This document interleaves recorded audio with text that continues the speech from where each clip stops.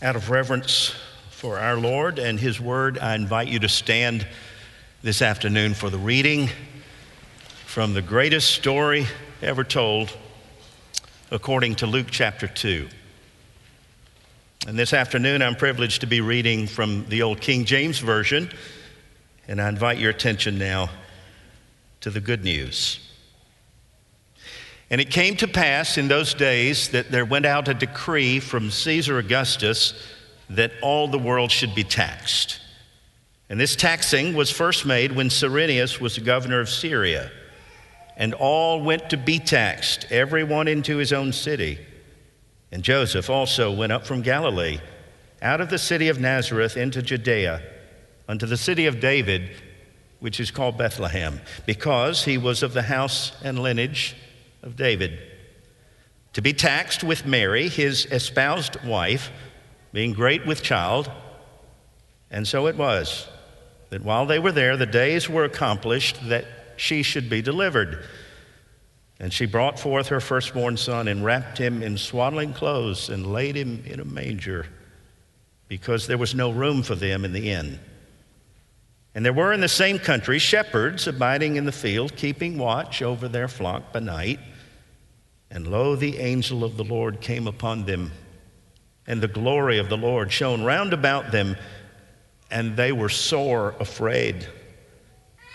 And the angel said unto them, Fear not, for behold, I bring you good tidings of great joy, which shall be to all people. For unto you is born this day in the city of David a Savior, which is Christ the Lord. And this shall be a sign unto you, ye shall find the babe wrapped in swaddling clothes, lying in a manger. And suddenly there was with the angel a multitude of the heavenly host, praising God and saying, Glory to God in the highest, and on earth peace, goodwill toward men.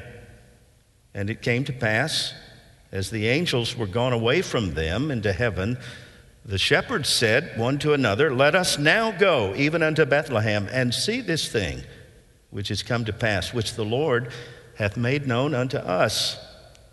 And they came with haste, and found Mary and Joseph and the babe lying in a manger.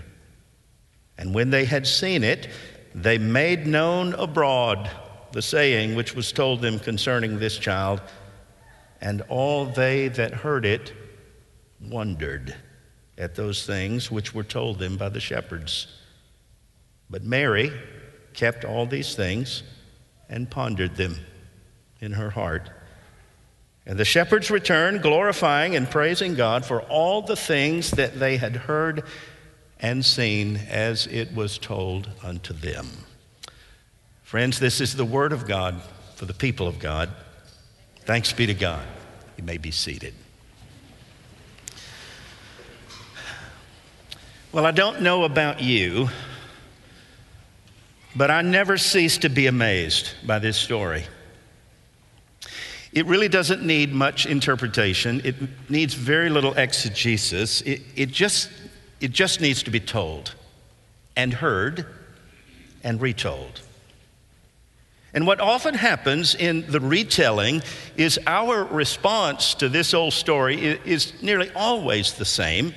It evokes in us a sense of like childlike wonder and astonishment and awe.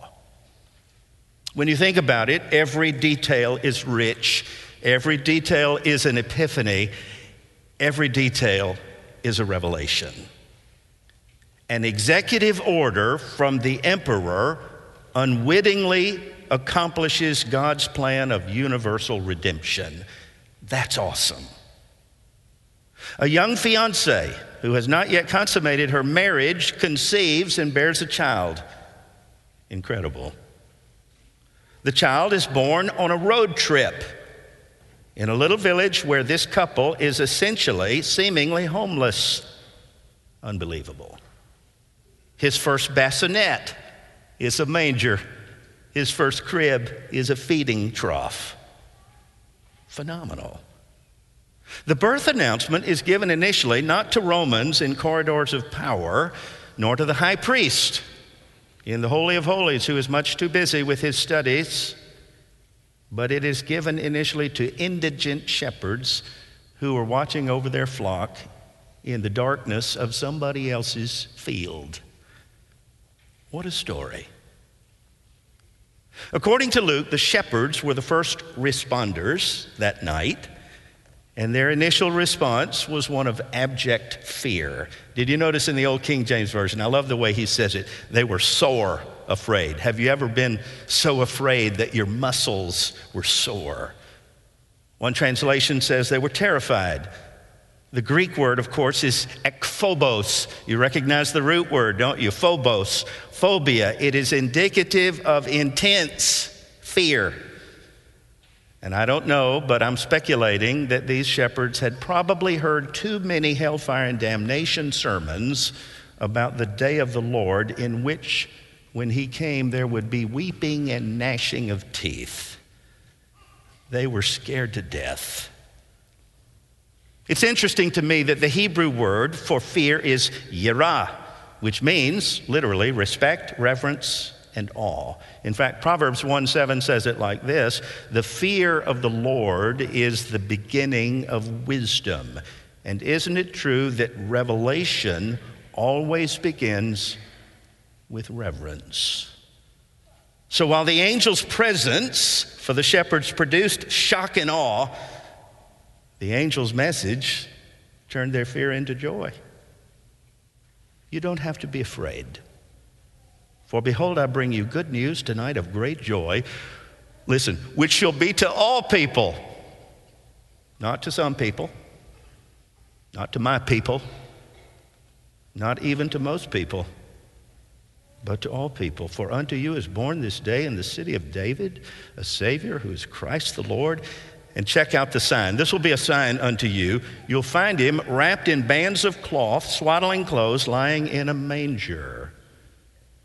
And so these field hands hightailed it to Bethlehem, and when they saw him, they were awed.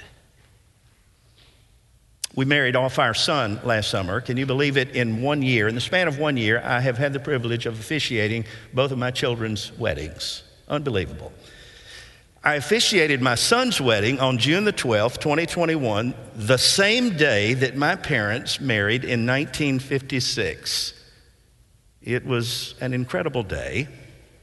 And on that day, my son not only became a husband, but he became an uncle. He has a niece by marriage.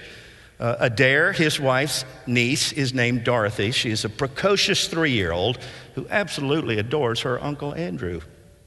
In fact, that's been an interesting thing in their marriage, competing for Dorothy. She recently came to visit the honeymooners for a weekend, and they surprised Dorothy with a very special gift for her birthday, her 3rd birthday. It's a Disney princess dress. This child loves Disney princesses. And get this, when she opened the box and saw the dress, this is what she said. This is exactly what she said. My son said apparently this is her instinctive response to almost everything in life. Like later when they said to her, Dorothy, we're taking you to the zoo tomorrow. On the way home, we'll probably get some chicken nuggets. And then when we get home, maybe we'll see a movie. And at 3 years of age, life for Dorothy May is a continual sequence of breathtaking revelations. It's just one after another. And after he told me about the weekend, my son asked me what I think is a rather profound question. Dad, he said, at what point does a human being go from to...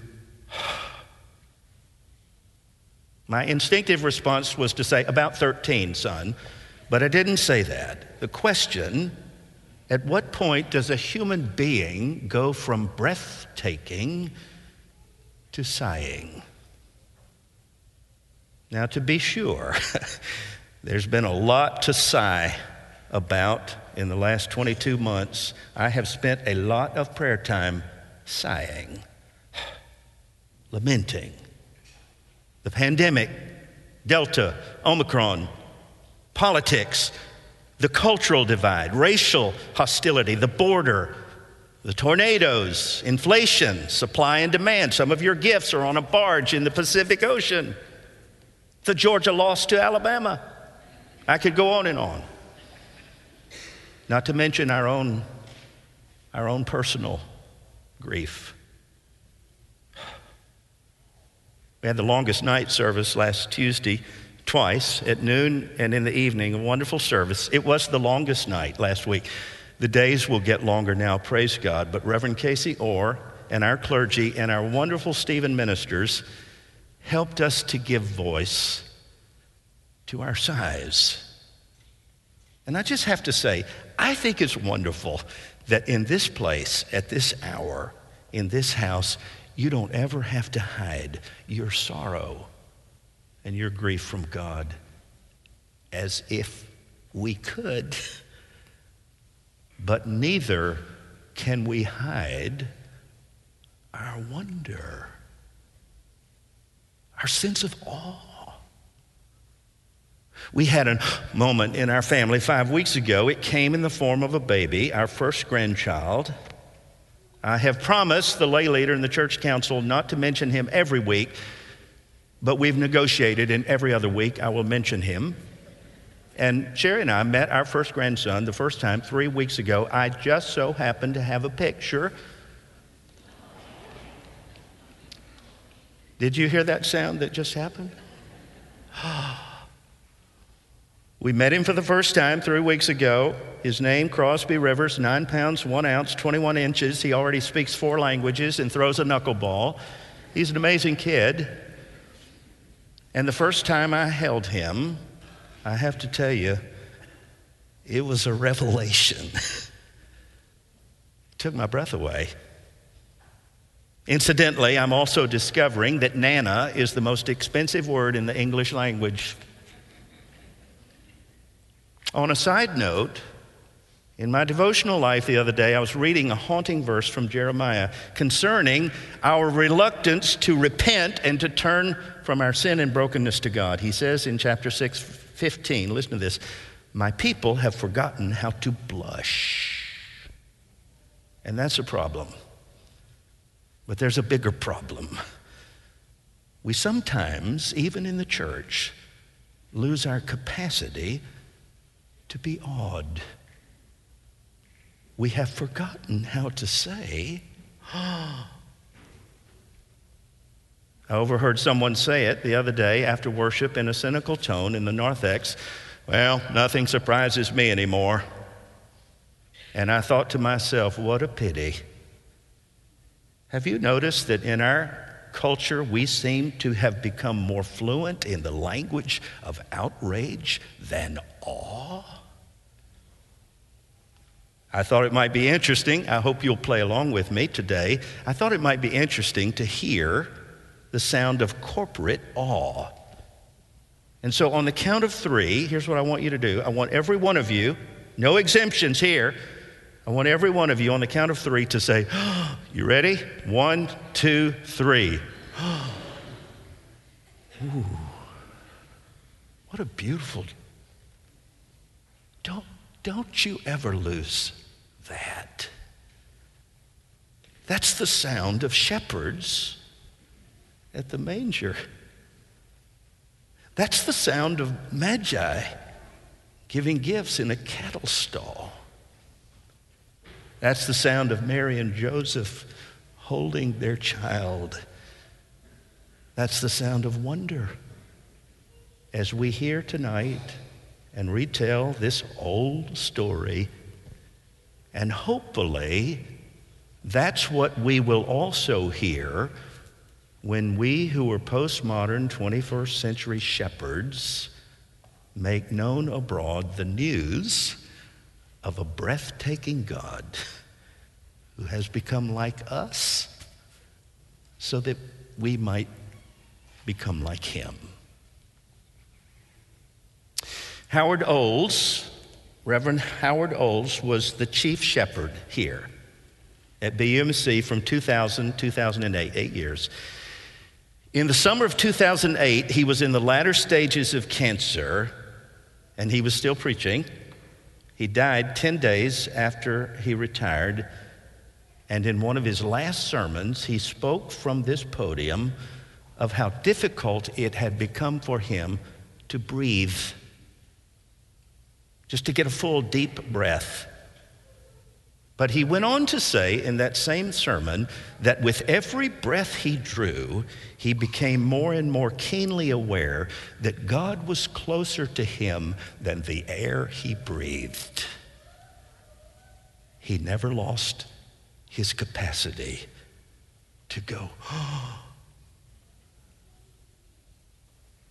Abraham Heschel, the Polish-born American rabbi, said, and I quote, listen, "Our goal should be to live life in radical amazement, to get up every morning and look at the world in a way that takes nothing for granted, because everything is phenomenal. Everything is incredible. Don't you ever treat life casually, for," he said, "to be spiritual is to be amazed."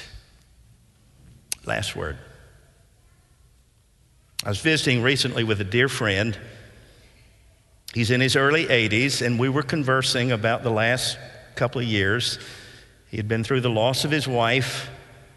We talked about the loss of normalcy, the loss of community, and as Shelby said, some things have changed, but thanks be to God, some things have not changed. And then we began talking about our faith. He retold his story of how he, as a teenager, after church one night, realized for the first time that God loved him. Not just everybody, not just the world, but him.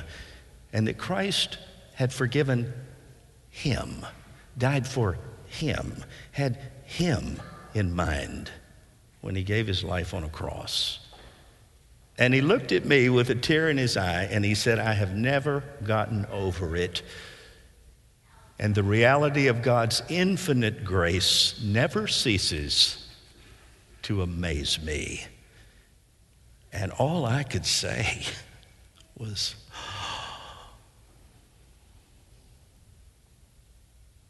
my wish for you this Christmas is that as we sing these carols, and as you light your candle, and as you receive the means of grace, the bread and wine, as you ponder the meaning of this holy night, may it take your breath away. And may you know that the one born this night is closer to you than the air that you breathe. In the name of Christ, amen.